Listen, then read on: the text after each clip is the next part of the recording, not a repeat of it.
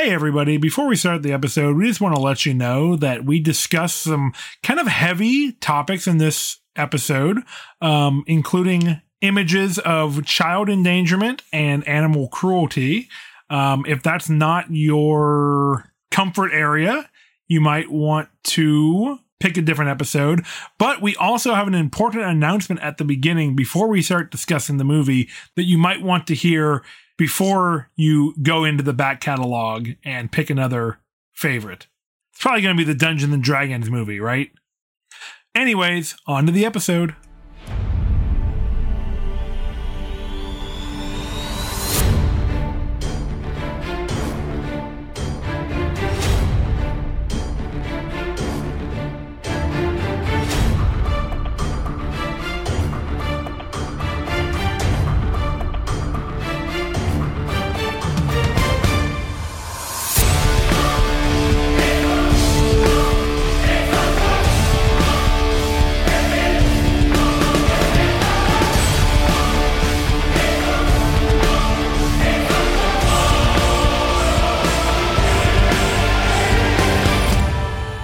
Hello, fantasy fans, and welcome to Swords and Satire, the podcast where we turn low fantasy into high art. I'm your dungeon manager, Jamie Mokel. My pronouns are he and him, and I'm here with my creepy co-hosts. My name's Cassidy. My pronouns are they, them, and I'm a spooky spider monster that is actually pretty nice once you get to know me. Oh, that's great. Most people just don't bother to try to talk to me, you know? Well, that's just mean. And I don't even get treats like the Babadook did.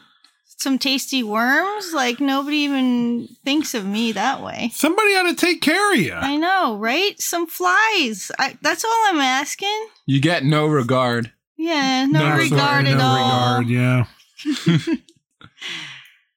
Well, dang, that's pretty tough. But you? But me. But you? I'm Jack Olander. My pronouns are she, her, and I'm actually a wallaby Jack. Oh, wow. Oh. Interesting. What is Yes. that like? Well, everyone is like, are you the kangaroo Jack? No. But, we're Australian, so I guess there's that. But no, I mean, no that's relation. something. No relation. That's where the connection ends. Yeah. One of the least deadly things in Australia, right? Yes. And Once they get a little adrenaline in them, though, right? You kind of like kangaroos where you like to fight or not? well, we're sort of like a lot of things in Australia. We are just like right on the verge of evolving venom. Ah, that's fair. You know, it's the venom biome. We're almost as venomous as the people in Australia. It's the toxic bite that gets you. Yeah, Yes. yeah. That's exactly what I was just thinking about.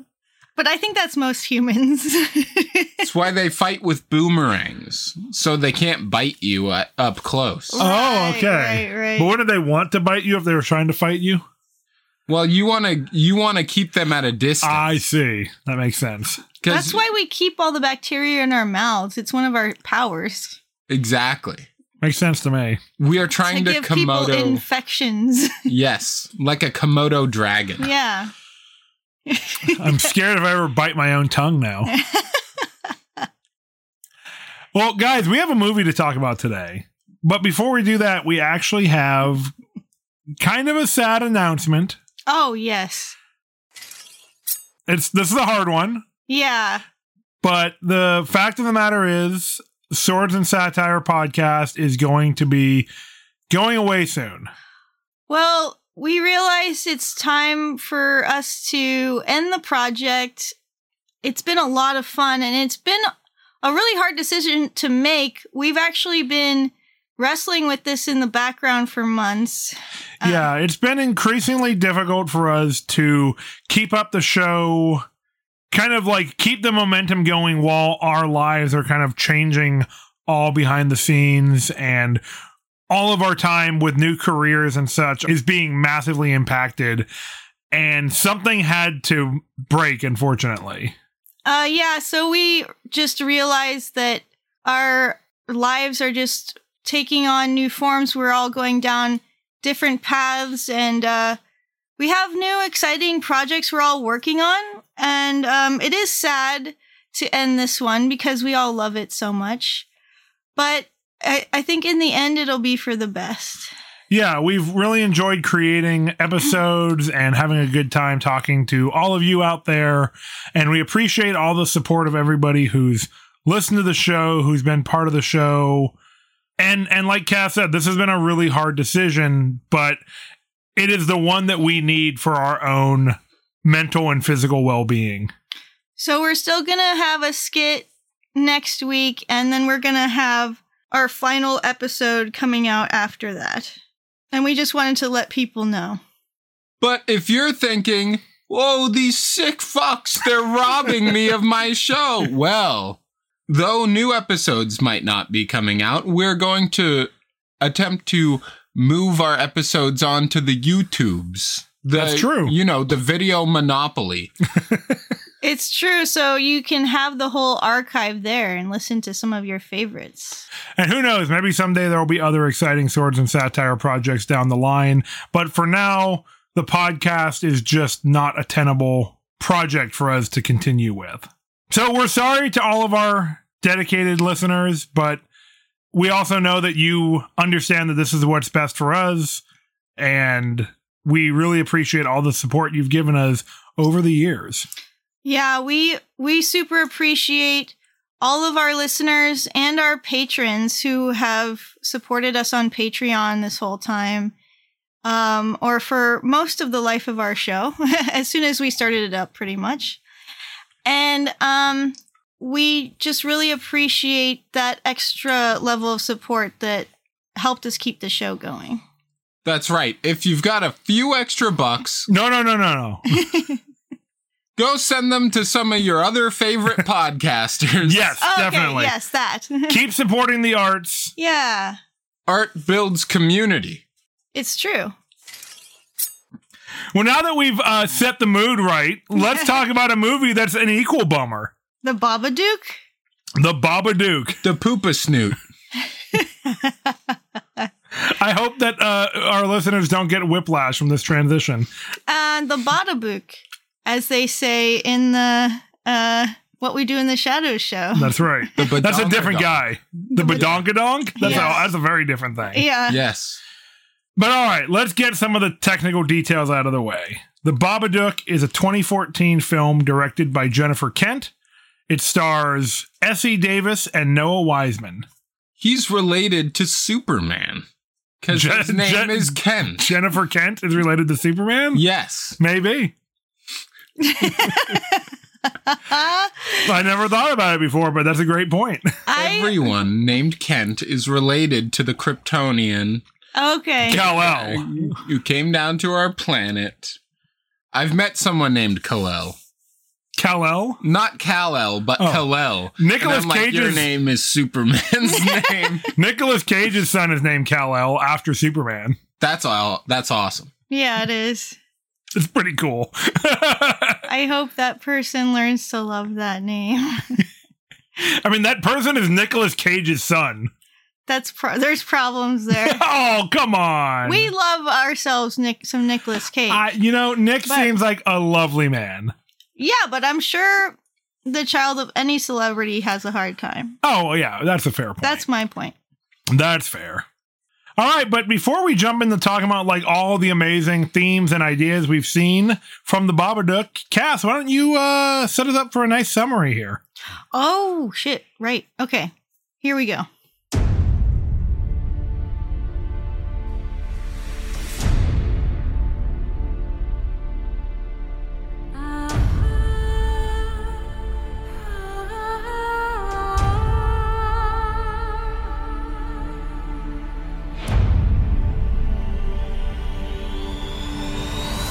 So, grief is hard. Turns out. And News to me. News to those who have felt it. It sticks with you, and if you try to deny it, you just become a monster. Just a terrible top hat wearing, Spiky-handed monster. Snazzy. Oh, snazzy AF. You know, sassy. Mm-hmm. Little too edgy. Like because of the edged claws? And the knife. Yeah. But, you know. A flair for the dramatic. Yeah. True. And you may find that you it's easy to become possessed sometimes, but... Whoops. Possessed or possessive? Both. But if you just throw up some black goo, you'll be okay again. Yeah, I mean, you can't hide in the closet forever. But then you can hide your grief in the basement and just feed it and it'll be okay. Much healthier. Yeah. And that's the Babadook? Yeah. Okay. That works. But just so we all are on the same page, we can like introduce some of the characters that were in the movie. The mom, who's like Mom the Monster, is Amelia. But she's suffering too. Yeah, she is. She's a nurse in an old folks home, a nursing home. And Samuel is her first grade son. He's in first grade. He's about to turn 7, and we find out over the course of the movie that his father died while driving Amelia to the hospital for Samuel's birth. Yes. And Samuel is fixated on this story and is deeply afraid that his mother is going to die as well. And unfortunately, Amelia seems to have a lot of lingering resentment aimed at her son, which is sad, but also, I mean, because his birth is associated with such a horrendous tragedy, yeah, I think we can kind of see how these seeds get planted. It's true. And they have a really nice next door neighbor who's just the sweetest, Mrs. Roach. She's pretty great. Yeah. And then the sister Claire, who like can kind of seem like a hard ass, but is actually just like probably at the end of her rope and is trying to set boundaries for herself. Yeah, that's a tough one. Her sister is definitely experiencing a mental health crisis, and Claire is just not equipped to deal with it. So we've got a lot of things to talk about there. She does keep telling them to get help, but they don't. Yeah, and that's not always the most supportive thing somebody can do. True. But again, Claire is not a mental health professional, so she is in a tough spot as well. Yeah, I think she's in marketing or something. Then she deserves whatever evils befall her. And at a party, Samuel uses his ultimate ability on his cousin. The shove spell? Yes. Yeah. Knockback and fall damage. Yeah. And also bleeding. The bleeding status effect. Exactly. Yes. Thank you. Yes. Oh, geez. Yeah, his poor cousin, who's being really awful at Samuel and being like, you don't have a dad because you suck. Yeah, she's like, being Jesus, kid. really emotionally abusive, and he doesn't know how to deal with it or how to go get help because he's been kind of pushed away by his mom. And we can kind of see how that could be on Claire a bit because like her daughter is probably not just coming up with these things whole cloth, right? She is actively saying that she's repeating stuff she's heard her parents saying. Yeah. So yeah. Tough situation all around. In the end, they keep the Babadook as a pet in their basement. Let's not be so, dismissive. He's a roommate. Okay. And, they're all happy. Ish. In the end. Maybe. They're chilling. We'll talk about it. They're gardening. Yeah, things are a lot chiller. That's for sure. But they kill the poor dog. I wasn't sure if we should say that or not. Okay, you can cut this part out. Well, the dog barked at her, and her ultimate ability was fully charged. All right, we can cut the part about the dog murder. All right, well, I think those are the big ideas from the film. Why don't we head into the delve?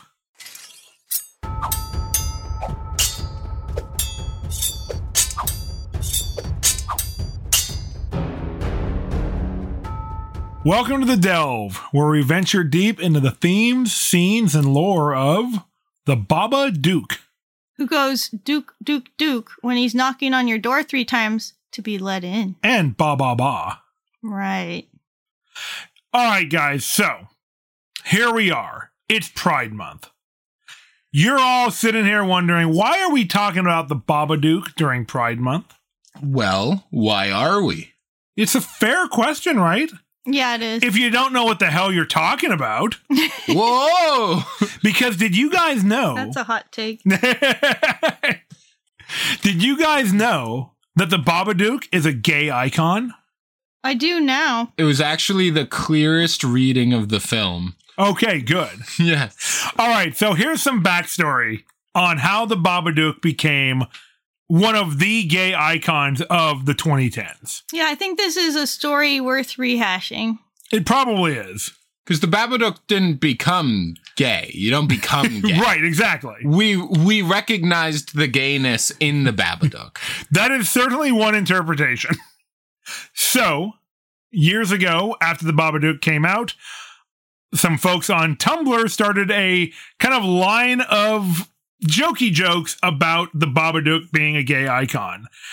And as jokes on the internet sometimes do, this one took on a life of its own and actually began to resonate with some people. And as you start to look at the film, you can go like, okay, trauma monster who comes out of the closet, who can't be kept in, who has to hide who he is, what's underneath his facade Is the real person. Who's much scarier, right, to society And than what you see externally. you can't keep him from coming out of the closet. And once he's out and you've, acknowledged him, you can't actually make it go away. Right. And the more you try to suppress and subsume his existence, the more damage he can do. But if you learn to cope and accept and maybe cope's not the word. If you learn to accept him, you can actually have a great relationship. That's right. The more you deny the gay, the gayer you get. I think that might be how it works. Yeah. And also, we forgot to mention the fact that he just is a fabulous dresser. Yeah, it's true. And so, a few, months or years later, I don't know the exact timeline, when the director, Jennifer Kent, was beginning to be asked about this, she was like, you know what? No, this is a fairly valid reading of my film. She said, I didn't intend this, but it's wonderful, and I see it now, and I'm glad that it's there. And that can happen with a lot of media, right? I mean, there's a long history of queer coding of horror villains where the queer community begins to embrace some of the supposed monsters of horror fantasy fiction. And then you kind of embrace the camp of that. Yeah. And I think that it's it's not my place to tell people what is valid for their own experiences, but I completely understand why some of these camp villains become so iconically embraced by the queer community. And the queer community is still demonized by certain groups of people. And then we get this real world example of this whole dynamic where we still have that issue. And then somebody puts out there this image of Pride Month going down to a rainbow demon word. Right. Or no. Yeah. Pride Month. Pride Month. Okay. Yeah. And then it becomes a sensation in the queer community, and people are like, I want to wear that t-shirt, and I just bought myself that t-shirt. Well, I think there's something really beautiful about how the queer community is so unflappable about so many of these things. I mean, even the term queer itself, right? That was a derogatory term that the queer community embraced and took the harm out of and made it a self-expression. Yeah. And I think that's what happens a lot of times with these queer readings of horror movies. And this goes back to the beginning of horror fiction, right? With the queer story in Carmilla, Dracula. Then years later, James Whale, the director of the Frankenstein film from the 30s, was a gay man in Hollywood who was blacklisted years later. But this reading or this history goes deep, and then it kind of begins to appear in 80s films like Nightmare on Elm Street Part 2. And if you think about literature that a lot of these films are based on, a lot of people who were queer were the authors, like Bram Stoker. Yeah. Or James Whale, the director of Frankenstein. Yeah. So you have queer creators associated with the genre and writing and creating. Yeah. Hold on a sec. You're telling me Bram Stoker, the person who wrote Dracula, was gay? Yes. And vampires, the gayest metaphor in monster history, were popularized by a gay author? That's awesome. I want to counter that assertion with a humorous, better gay monster. It is hard to come up with one. No, vampires are like the go-to queer monster. Yeah. I mean, again, it goes back even farther than Stoker's work to Carmilla. Yeah. Which is an older story. Carmilla is older. Yeah. Woo, look at that. I can't help but think of the interview with the vampire series that I just was watching. It was like from 2020, I think. No, I think it's newer. I think it's 2022. Something like that. Oh, yeah. This is brand new. Yeah. And I won't say how in case somebody hasn't watched it, but it is both a sequel and a reboot of sorts. They're retelling the story, but it's also linked to the movie. Interesting. It's fascinating. You're telling me that Tom Cruise and Brad Pitt show up in the interview at the vampire TV show? No. Oh. Spoilers. But it is quite gay, and I'm here for it. I was loving it, you know? I was like, Lestat can suck my blood any day. Nice. Although there's the problematic parts of it. But. Well, I'm assuming this is some of the same stuff we discussed in our episode on Interview with the Vampire, the film. Yeah. It's this pull to something darker that's within ourselves and this attraction to that. But it's also dangerous if left unchecked, and that trauma is not addressed. And that's kind of like in the Babadook. That's fair. And also, I think that we've touched on, one of you mentioned, like, kind of the campiness of a lot of horror. I think also has that very performative, theatric appeal to the queer community, right? There's a lot of expressiveness. There's a lot of, like, big performances that really resonate with audiences. And it's why I've always leaned a lot more towards the horror villains who have a personality, who have like an expressive personality, like Freddy Krueger, right? Problematic as fuck, but a really fun character. Like Robert Englund's delivery of the character is so over the top and elevated that it becomes a blast to see. Yeah. And the Babadook, let's just say a lot of the Babadook's personality comes out from the books. It does. The book that the Babadook makes and distributes. It's so playful. It is very playful, right? It's a children's book, which is haunting. With like pull tabs to make little pop-ups happen where he's like peeking through a door and then he like waves when you pull on the tab. And that is part of the queer reading too, this very performative horror, right? Like he's not just going to show up to haunt your house. He's like sending his little calling card first. Yes. And then when I made you this. When Amelia, and when Amelia like destroys the book, he re-edits it and like adds new messages. Yeah.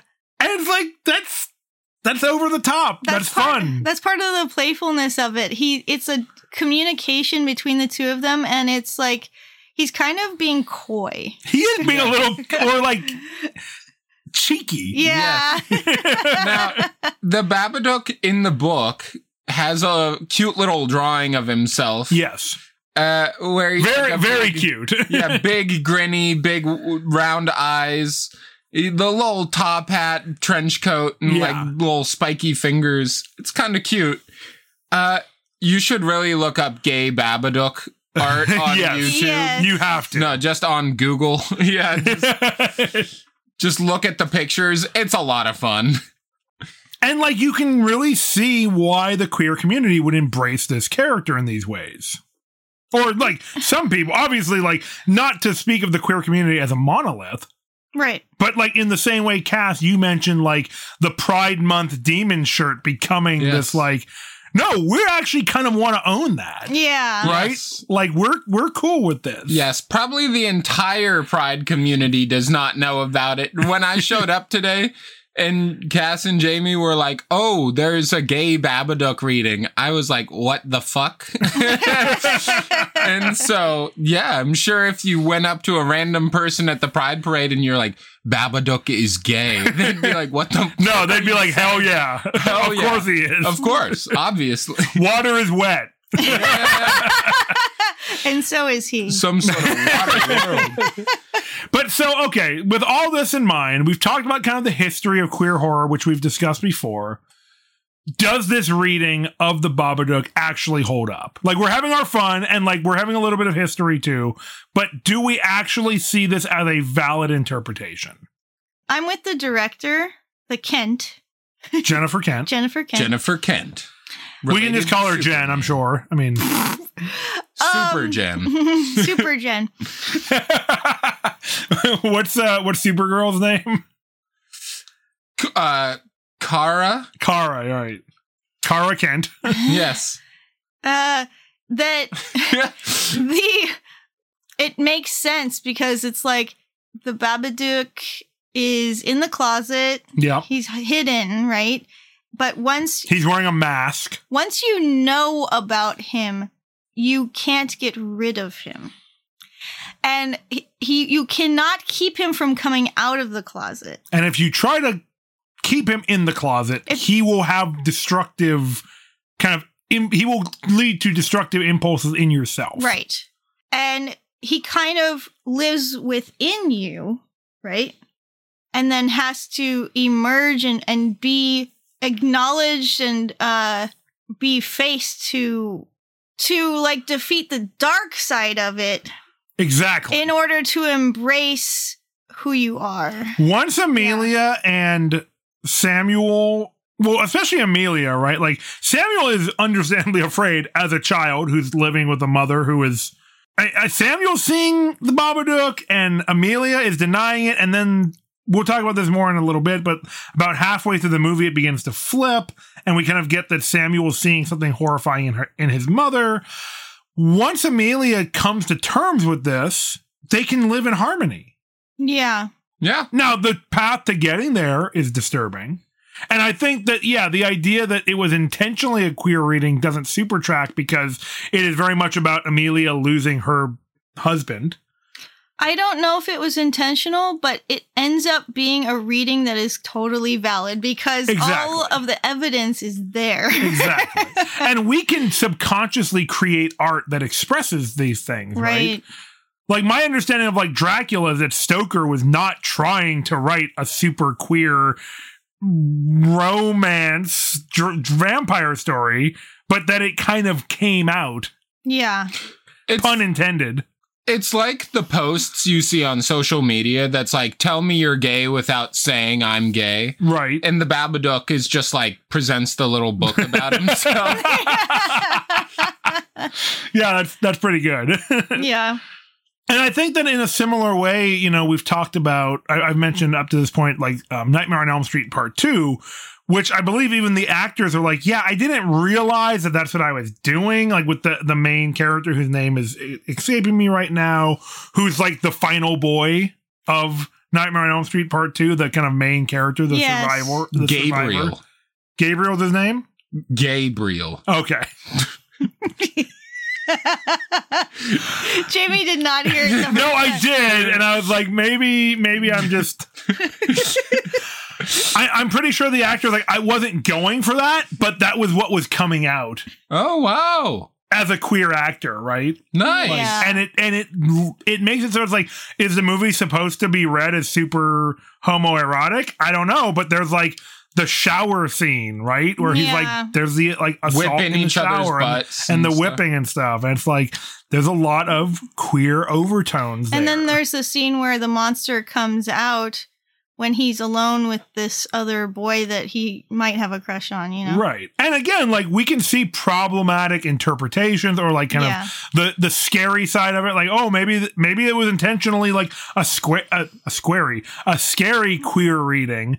But again, much like the Pride Month demon shirt, the queer community is like, no, actually, we're totally cool with like being the campy, dramatic performance of the quote unquote villain. Right. Rocky Horror style. Rocky Horror style is a wonderful example. Tim Curry, killing it. Yeah. Haven't seen it, but I saw a scene from it. Tim Curry, killing it. I mean, admittedly, same. Yeah. But I like it's cultural osmosis that I know a lot about Rocky through. Yes.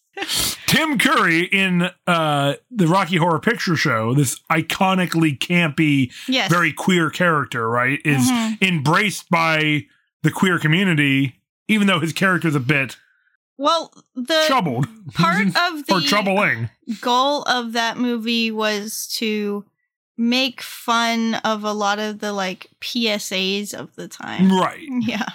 Oh, fascinating.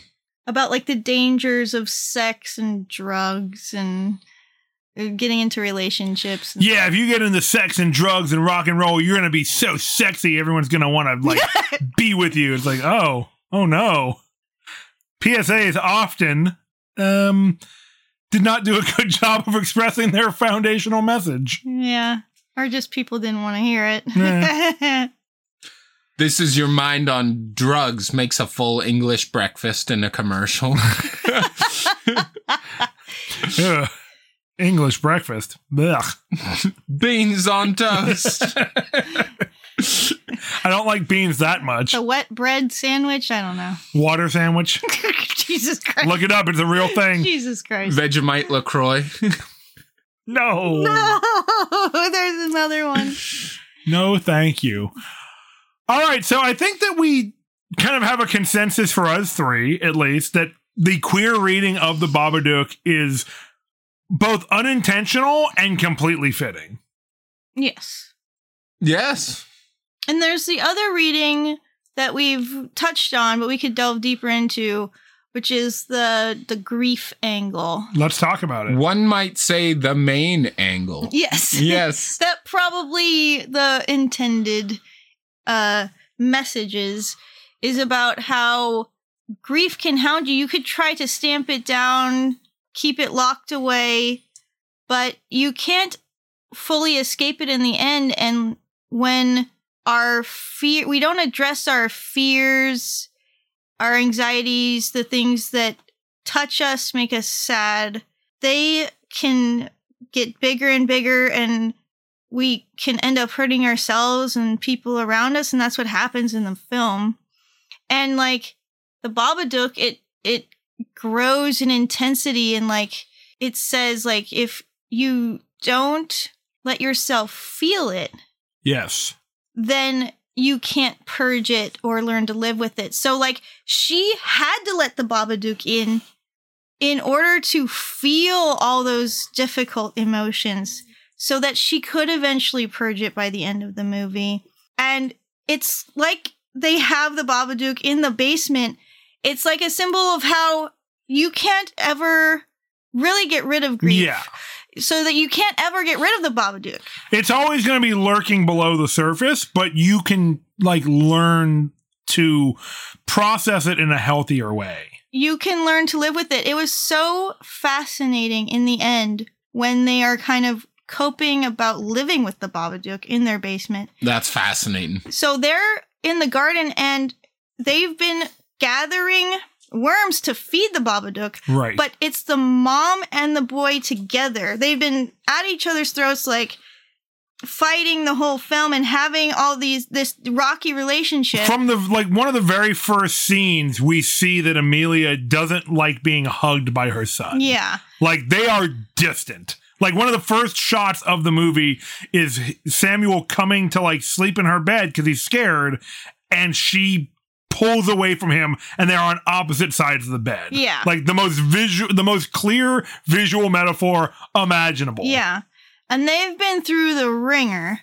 But by the end, like, they are doing this activity together, learning to cope with grief together about the loss of her husband, his father. He still feels it deeply, even though he never got to know him. And that's Samuel, I mean. And so she goes to feed it. And at first it acts like it's going to attack her, like it might overpower her. Right. But then it still has that instinct. Yeah. It rears up. But then it stops before fully entering her again. And she looks afraid, but then she's comforting and shushing and like saying things like, it'll be okay, and like comforting this monster. I'm getting goosebumps. I was so fascinated by that. I've never seen that in anything else. It's one of her few like motherly moments. I know, but it's like how you have to have self-care and nurture yourself when you're going through grief. It's also one of the things that can help with panic attacks is saying to yourself that you can handle it and not letting the anxieties spiral out of control. Because telling yourself that you can't handle it is going to convince you and your body that that is the truth. It's going to flood you with more adrenaline. The things we tell ourselves have an effect on us. Yeah. This is what I tell people who have convinced themselves of something like, oh, well, I just can't like accomplish this thing. I'm like, you know what? You're right. As long as you say that. As long as you say you can't do it, you will always prove yourself right. And maybe it won't turn out like you were picturing, but you're going to accomplish something. Yeah. And so her soothing the Babadook at the end made a lot of sense to me. Because by addressing the grief and saying, oh, you are manageable. Right. It becomes manageable. And to that point, when she goes back up, after it's accepted the tribute of the worms, she's kind of like wary of it, but then it feels safe enough to leave. And she goes back outside. She and her son are smiling at each other, and Samuel asks, "How was it today?" Right. Yes. How was he today? And she says, "Oh, it was fine. It was okay." And it's like quieter today. Yeah. Checking in on each other about how they're coping with this grief. Yeah, it's a pretty beautiful conclusion to a dark and kind of haunting film. So one of the points I was wanting to make is like, it's like that with grief. When you've felt this significant loss of somebody you're very close to, you don't ever get rid of it. You just figure out where to put it and how to live with it. And it doesn't have to be kind of like this super dark thing thinking of it that way. It's more like you just learn how to carry yourself while still holding that grief. Yeah, totally. At the end, when they have addressed the Babadook, addressed the grief, their dynamic as mother and child significantly changes. Yes. Definitely. And that made me want to bring up the next theme. Yes. Of unreliable narration and subjective experience. Okay, that's a great one.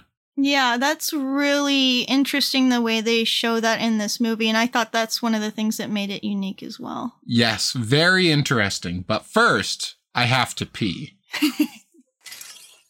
So in the first half of the movie, we are sort of getting the perspective from his mom's angle. Right, Amelia's angle. Yes, that's right.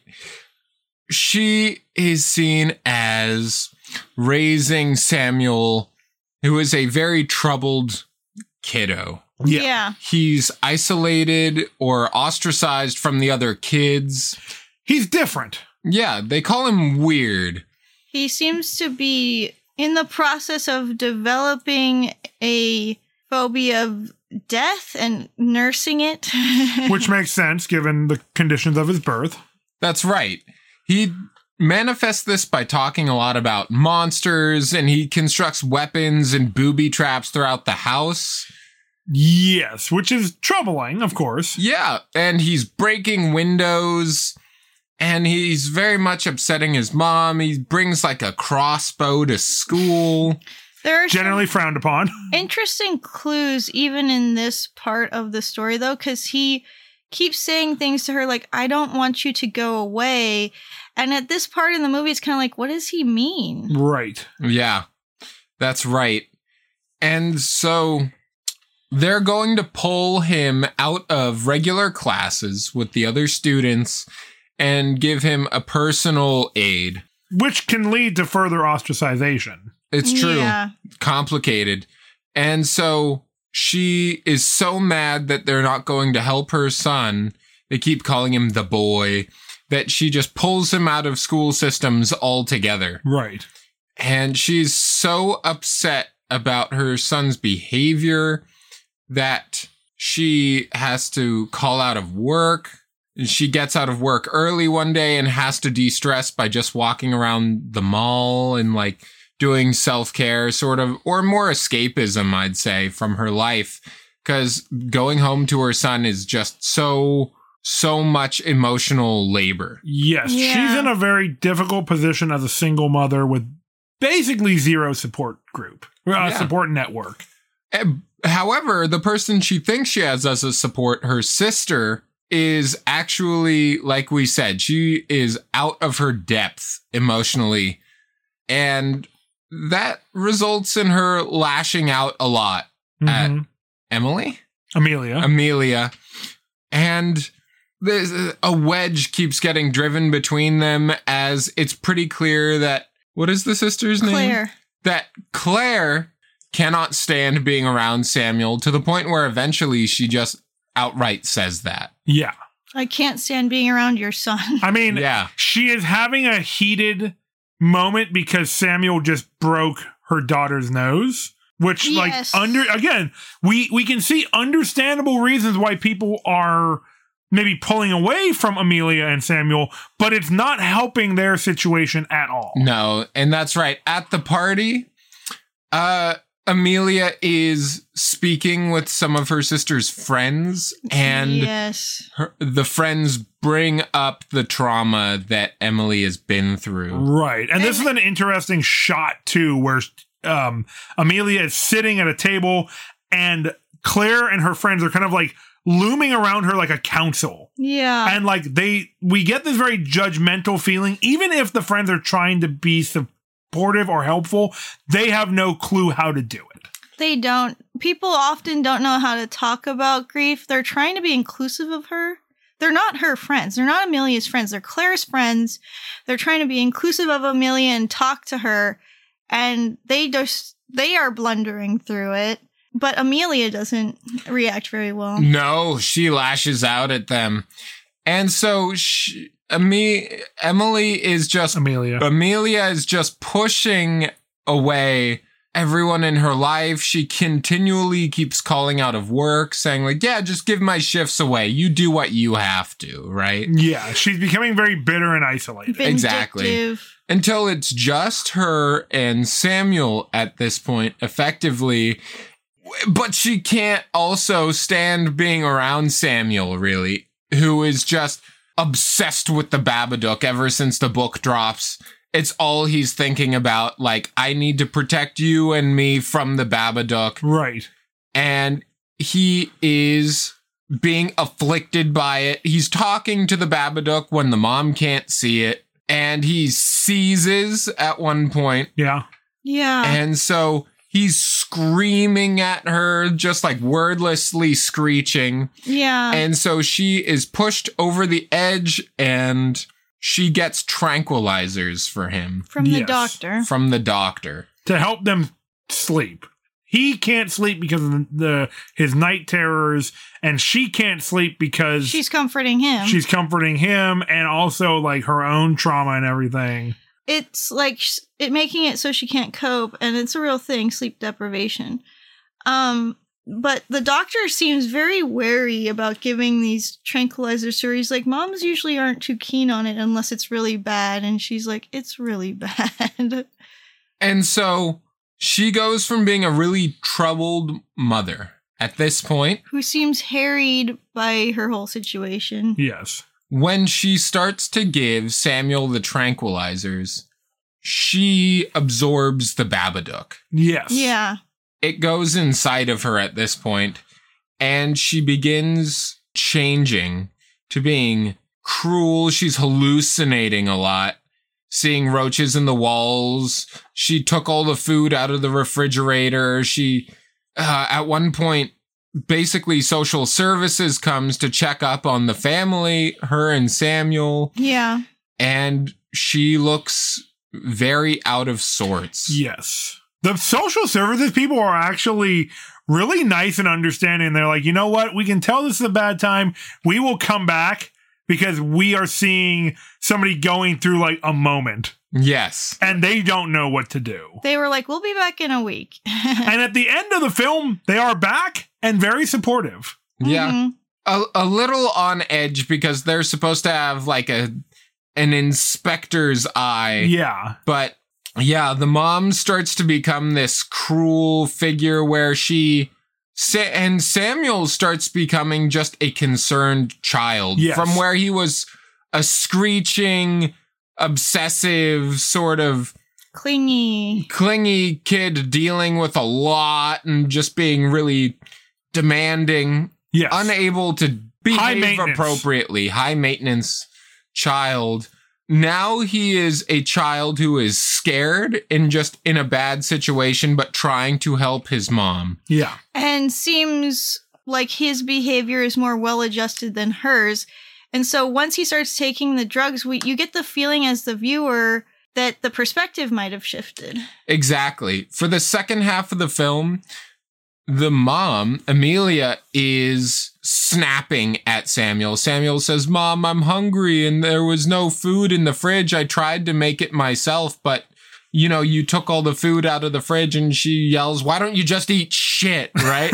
Yeah. And that's when we knew it was a sword and satire movie. Exactly. And she keeps trying to comfort him, but at that point, he knows what's up. Yeah, and he's pulling away. He no longer feels safe with his mother. Yeah, that's right. He for good reason. Flinches away from her comforting touch. So, their behavior totally shifts, and, she's now the one who can't cope, and he's the one who's trying to help her. And you really get the sense that, you're feeling and experiencing things from Samuel's perspective. Yeah, he's just a scared little boy trying to take care of his mom. Yeah. And it's rough. He's like, yo, I told you the Babadook was a thing, and you didn't believe it, so I have to be the one to save you now. Right. And they show this in really interesting ways with light and shadow throughout the movie. Once the mom goes through this shift, she's talking to him and her face is just covered in darkness and you only see some vague outline and it's very creepy. Yeah. And you really feel this helpless fear of being a child locked in a house with a parent who is dangerous. Yeah. And Samuel in the night is calling the neighbor, Miss Roach, to ask if they can go sleep at her house because he thinks that maybe being in the house with the Babadook is what's doing it. Right. But the mom is like, hey, are you trying to make me look bad in front of the neighbors? Is this the only way I can keep you quiet? And she gets out a knife and cuts the landline, right? Yeah. And she starts locking all the doors to the house and basically saying nothing's getting in.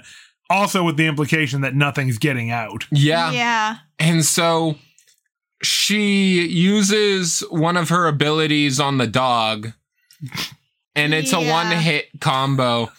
And that's all we have to say. Yeah. I was, I'll just say that I had big feelings and reactions to the movie in this moment. This was the worst moment of the film. I was screaming at the movie and saying things that I don't have to repeat here. Yeah. But poo-poo. This movie is poo-poo, you said. So she uses a grapple on the dog. And at one point when I think she's going to speak with Mrs. Roach, Samuel goes into the kitchen and sees the dog's downed form. He also tries to escape the house through the back door, which is locked up and latched. Yeah. Yes. And so he knows that she is killing. She killed the dog. Yeah, no. Oh, shit. Yes. And he knows that the Babadook completely has her now and that he has to fight back and defend himself. And so she comes up to Samuel in the kitchen and is kneeling in front of him, going to put her hand on his neck. Yes. Which when we saw in the Babadook book, was not good. No. We've seen the strength of her grapple ability already. Yeah. And so he says, "Sorry, Mom," and he wounds her with the knife she was holding earlier. Stabs her in the thigh with a kitchen knife. Yeah. That is a gnarly wound, by the way. Like, later on, her entire thigh is covered in blood. She needs severe medical attention. A lot of major arteries are in the thigh. At the end of the movie, she has a limp from the event. And she mentions that she had stitches. Yeah. But Samuel, during this fateful night, he's like running around and getting the weapons that he had constructed. Which end up saving his life. Yeah. He's like, "You thought I was playing. I told you I've been preparing for this for weeks." Yeah. And he ends up down in the basement where all of the belongings that were her husband's are kept. Yes. Symbolism. And he's got some booby traps down there. That's right. And so the movie becomes Home Alone for a minute. Yeah. Yes. It's a real Batman versus Superman sort of scenario where like preparation time versus the supernatural being. And so he ends up getting her tied down. However, he sees part of his mom still in this possessed being. And so he gets too close and she frees herself, starts using her grapple ability on him. And he soothes her by stroking her face, saying it's going to be okay, right? The same way she soothes the Babadook later on. He takes on the parental role in this moment, and that seems to have a shock effect on his mother.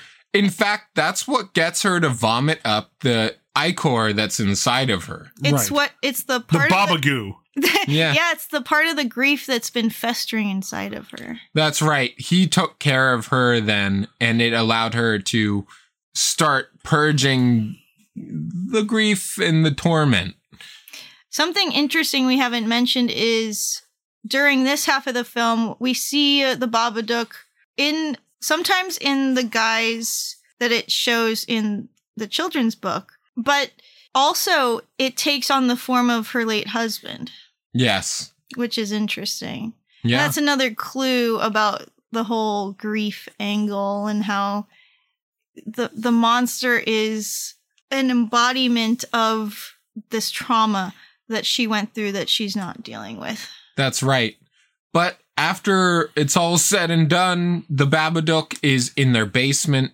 They're taking care of it. He says, "When am I going to be able to see it?" And she says, "When you're bigger." Oh, yeah. Right. Which is like, you don't exactly know what the grief of loss is now, but you will when you're older, right? And it's kind of an acknowledgement that nobody can escape it.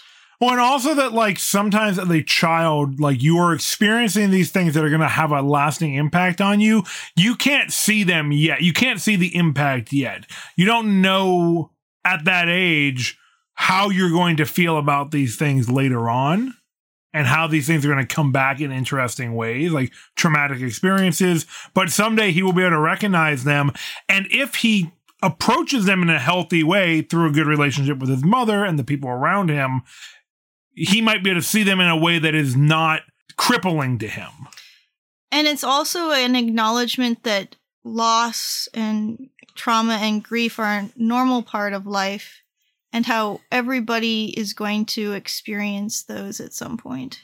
Yeah, it's true. But it does appear that both halves of the film did play out. Yeah. Did happen the way that we saw it, because we see the dog's body as fertilizer for her new roses in the like rosy end scenes that we see that are like dark blood red black roses. Yeah, still a dark undercurrent even in the more uplifting ending. Yeah. The happier ending. Yeah. They feed the Babadook. The dog is helping these morbid roses grow. And then Child Services comes back. But like we said, things are different. Samuel was sitting on his mom's lap out in the garden. And they were smiling together. Yeah. And then when they're talking to Child Services, Samuel is just speaking really bluntly. Yeah. About like, oh, my dad died, went on our drive to the hospital where I was going to be born. And his mom says with like endearment, like, he just says things how they are. Yeah. Right? Yeah. She's accepting him for who he is. That's right. Other people said that about him. I think Miss Roach said that about him. Someone who loves them both very much. And now she, the mom, can say it. Right. About her own kid. That has been part of her journey. And then Samuel also says, like, I broke my cousin's nose in 2 places. And the mom is just like, it happened. Yeah. So, like, she did kill the dog. The evidence is there. He did push his cousin and hurt her. Right. That's still canonical. We're not seeing, like, unreliable narrator type visions, although Amelia has a few of those where like she sees like visions of Samuel being injured, but they're not true. Yeah. And so we get a perspective from Amelia in the first half, a perspective from Samuel in the second half, and then at the end they both have a perception of each other as love. They love each other at the end. Yeah, and the message is like love and community can help you work through your grief. I really hope everything works out for those two. That's right. It's like I said, you can either go to therapy or deal with a Babadook possession for like a week tops. Yeah, exactly. I mean, it's so much less time and money to just like survive the Babadook. That's right. Stitches though. Yeah. And less pet. Oh, that's a fair point. Yeah.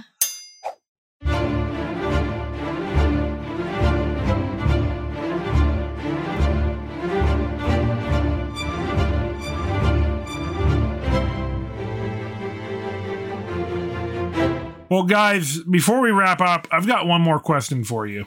What is it? Is the Babadook art? That's a good question, Jamie. I try. Let's explore the interesting things about this film that are artistic and creative. There is the storytelling style that we've been discussing where you shift perspective between characters and see the situation from different points of view, and it is simulating how like one dynamic or situation might seem to the different people involved. Right. And it helps you have empathy for everybody. Yeah, I think this movie is really good at appealing to our pathos, our emotional sense. I think a lot of us can see mirrors of our own life in the experiences of Samuel and Amelia, maybe even in the experiences of characters like Claire or Mrs. Roach. If we know somebody who's going through a difficult situation that we haven't been through personally, I think we see these characters who are trying to grapple with their loved ones' challenges. And it's really good at like kind of personifying this to us through film. There's the whole childlike dynamic of the Babadook. Yes. It comes from a children's book. It's this creative thing the mom probably made and like might have forgotten making. Well, you should explain why that is our theory about this. She used to write children's books. Yes, we find that out from her sister Claire, I believe. Yes. And she stopped writing after her husband passed. Or did she write one more book after her husband passed? That was the Babadook book. The Baba book. She has to have been the one that wrote it and created it. And it's just there. It looks very handmade. And that would mean that she's the one who reconstructed it and then wrote new pages and put it on their doorstep, because when she's looking through the Babadook the first time, there are extra blank pages that aren't filled in. Right. And those are filled in when she gets it back. Well, the Babadook is inspiring her to write them through his influence. Yeah. I think this is obviously something she created, and it might have been a way for her to understand her own grief, kind of talking to her own inner child. Could be. Which is something that's useful to do in therapy. And actually, Samuel had gone through therapy in the past, but had stopped. And it seemed like he was getting worse. Yeah, I mean, this kid has some issues that are, not being addressed in a sufficiently supportive way, right? And like we've got our commentary on modern mental health care services in this film, which is like there's usually not enough support for people who are experiencing issues like this. It's true.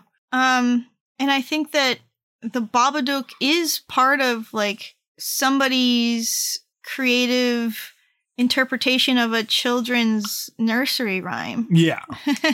And the whole thing is like a rhyming poem. And the first time you read it, it seems to stop on a line that doesn't rhyme until she finishes it. Right. Which is my interpretation of what happens. But like, until they get the rest of the book, then it continues with the rhyming scheme. Or the Babadook finishes it with her hand. Right. And it's just really interesting. We were kind of in love with the aesthetics of the book. Oh, I want my own copy. Yeah. I bet you people have recreated it. Absolutely. It was very striking and evocative. It's written like a children's nursery rhyme, but anybody of any age can feel the impact of the delivery. Yeah, it's spooky. And in addition to that, I think the things that I remembered from seeing this film originally 8 or 9 years ago were the perspective switch halfway through. I had a probably way less keen eye when watching and analyzing films back in the day. And so I think it was pretty expertly done to have the perspective switch, because it isn't that blatant. It's a little more subtle. It is. But that stuck with me for years as one of the things that the Babadook did really well is you're like, oh, I hate this kid. The kid is a child and unpleasant. Listen, the child is unpleasant and has generally bad vibes. Exactly. Yeah. And the mom is just really struggling to raise this basically horrible child until halfway through the film, you're like, wow, this kid is so like precious and we have to preserve him from this horrible mother that he has. It's like, wait a minute, what happened? Yeah. So that was really interesting, and it happens in a really subtle way that's very cool. And then the other part that I really stuck with me, of course, the ending. They live with the Babadook. It isn't like, oh, sometimes there's like a hint that it's still there. It's like, no, it's there, in the basement. Like, we are taking care of him. He is a member of the family now. It is the demon in the basement. And yeah, and they make basically a bonding exercise out of feeding it. Mom's working in the garden. Hey, you collect the worms for the Babadook. Yeah. Worms, Samuel. And that was so fascinating. Yeah.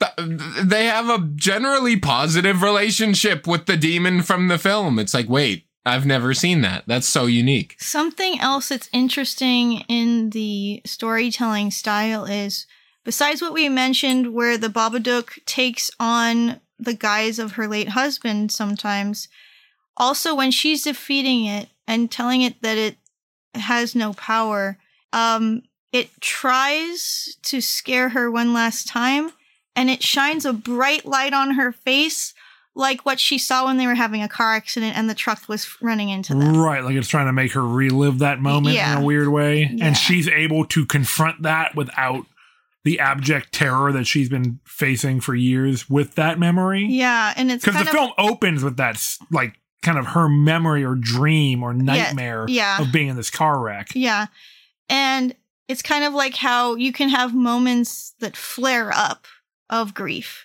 Right. Yeah. And like through your memories. So it was very poignant. Well, it was pretty clear that because of the unchecked grief, she really did not know what she was living for. She was just sort of like living this gray, colorless existence. Yeah. And at the end is when we get the most color in the film. Even though it's slightly muted, it is still the most colorful. Yes. And because every scene pretty much is like black and white. Yeah. Almost throughout the film. Gray and brown and very muted. And then at the end, there are like pastels. Yeah. Yeah. It's striking. Yeah. And I think a huge signifier is when Samuel is stroking her cheek when she's gonna kill him. and saying like, it'll be okay, Mom. It's all right. She feels that tenderness, and it's the love for Samuel that basically she finds a will to live through that. And when the Babadook is scaring them by like revealing its true form, she says like, I'm not going to let you hurt my son. Right. Yeah, she says, if you ever touch my son again, I'll fucking kill you. Yeah, exactly. Which was an awesome line. Yeah. Babadook's like, okay, all right. I see that you're upset Respect. here. And so it's like her instinct to protect her child suddenly comes to life. exactly. And so she went from just like hollow existence of unchecked trauma to like, we faced it as bad as it got. The Babadook showed her husband dying again, made her relive the moment, and now she and Samuel are close, and they're making a life for themselves. And that's great. So that's art, I think. I think so. I would agree. I think that this movie does a lot of interesting things in pretty unique ways. It expresses its themes and its messages pretty well. And at the end of the day, it tells a really compelling human story that I think a lot of people can relate to and maybe find some catharsis for their own experiences in. And what is art if not a way for us to express human emotions and to feel them in a way that cannot be replicated by, say, machine learning? Yeah. It's true. Well, we just want to mention one more time that the Swords and Satire podcast is going to be coming to its logical conclusion in the next couple of weeks here. But we hope that you'll join us for our last episode in about 2 weeks, when we will be revisiting our very first film, Conan the Barbarian, the first movie we ever talked about on our podcast. Yes, in our neonate form as a podcast, we were stumbling through our analysis, and now that we are fully formed butterflies, we can give the film its due. Yes, we have reached our final evolution, except we're probably going to do some other stuff too. Yeah, we're talking about some side projects that may or may not come to fruition, but we'll let you know in the coming weeks. Yeah, we're talking about some possible other forms. We might share our thoughts with people, but we'll let that germinate a little bit, and we'll talk about it on the next episode. That's right. We're going to burn that bridge when we come to it. Exactically. But hey, if you like our show, even though we're going to be wrapping it up, you can always reach out to your other favorite artists and support them, such as on patreon.com. That's right. It is a great motivator for independent creators to see that the fans are giving a little bit extra to show that they care about the work that artists are producing. So for a small channel like us, from our experience, it has been a big motivator and something that your artists that you support will really appreciate. And that passion is reflected in the art that they put out, the art that you love. That's right. I second that. And, you know, tell people about your favorite podcasts. Yeah. Even if you don't have a few extra bucks to send toward the channel, telling people about your favorite artists can help you enjoy it more when your community enjoys it with you. Word of mouth is the best advertisement. That's right. All right, guys. Well, until next time, Hail Crom!